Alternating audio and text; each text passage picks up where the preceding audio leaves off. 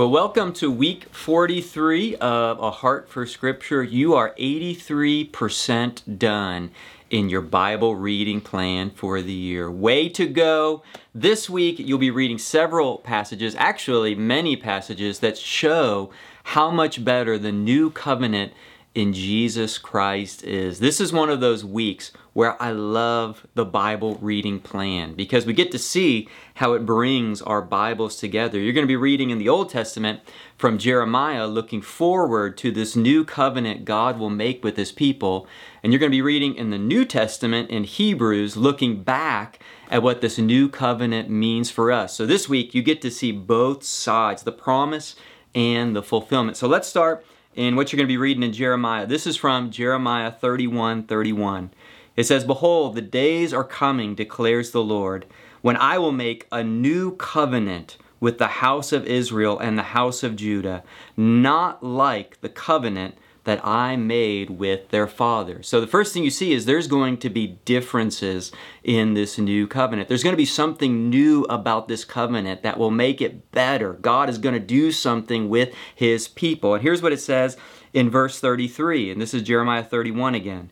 "For this is the covenant that I will make with the house of Israel after those days, declares the Lord. I will put my law within them, and I will write it on their hearts." Though the earlier covenant with Moses had been written on stone, the new covenant, the law, is going to be written on our hearts. The law of God written on our hearts. That could have been quite a thought for the people of God in the Old Testament. It's a promise of a new heart, new desires. God's going to do something in us, so we're going to love Him and fellowship with Him and desire Him.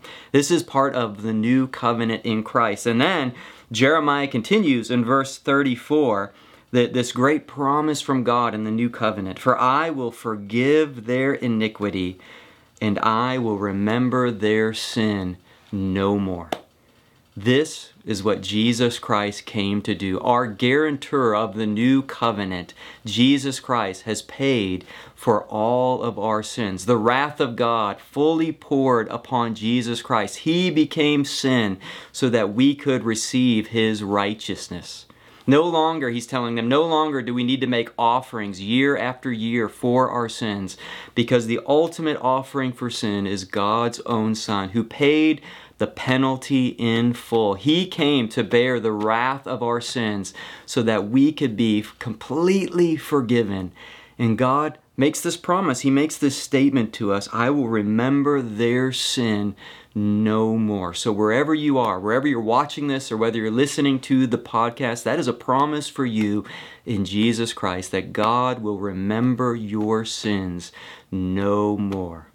Jeremiah prophesied, and he looked forward to what this new covenant would look like, the differences in it.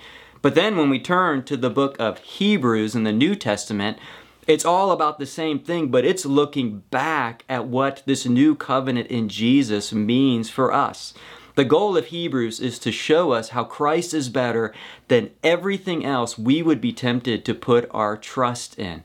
Christ is better than the angels. Christ's covenant is better than the old covenant. Christ is a better priest than the Old Testament priest. Christ is better than Moses. Christ's sacrifice is a better sacrifice than the sacrifice of animals, over and over and over. Hebrews, every chapter is going to be reminding you of this, how the new covenant in Jesus Christ is better. It's the fulfillment of all the promises of all we've been reading this year in our Old Testaments, in our Bible.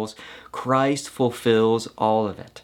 And Hebrews does, you're going to see this over and over, Hebrews has some tricky sections about turning away from God. Because the point of Hebrews is, since the work of Christ is so great, since this new covenant is so much better in Jesus, it would be folly to turn away from Him. It would be folly to turn back to the old covenant, to these sacrifices, to these priests. It would be folly to put our trust in angels rather than in Jesus Christ. So we don't want to turn away from Him because His covenant is better. So, between Jeremiah and Hebrews this week, I believe it's going to help you put your Bibles together. The Bible is ultimately one story with one author, God himself. The Old Testament is all pointing forward to the coming of Jesus Christ, and the New Testament is pointing back to show how Jesus fulfilled all of these promises. And Hebrews is a wonderful book to help you interpret and understand the Old Testament and understand how the whole story of the Bible fits together. It's all about God saving sinners by his Son, Jesus Christ. And actually, you're going to end this week in Hebrews chapter 8, where he quotes Jeremiah 31. I love it in our Bible reading plan when we see the Old Testament passage and we read it in the New Testament, and he teaches us how to interpret. And he says all these promises that Jeremiah made, they're all going to be fulfilled in Jesus Christ. What a blessing it is to live in the new covenant under Jesus Christ our King. And so this week, in your Bible reading, in your devotions, in your prayer life, I hope you experience a sense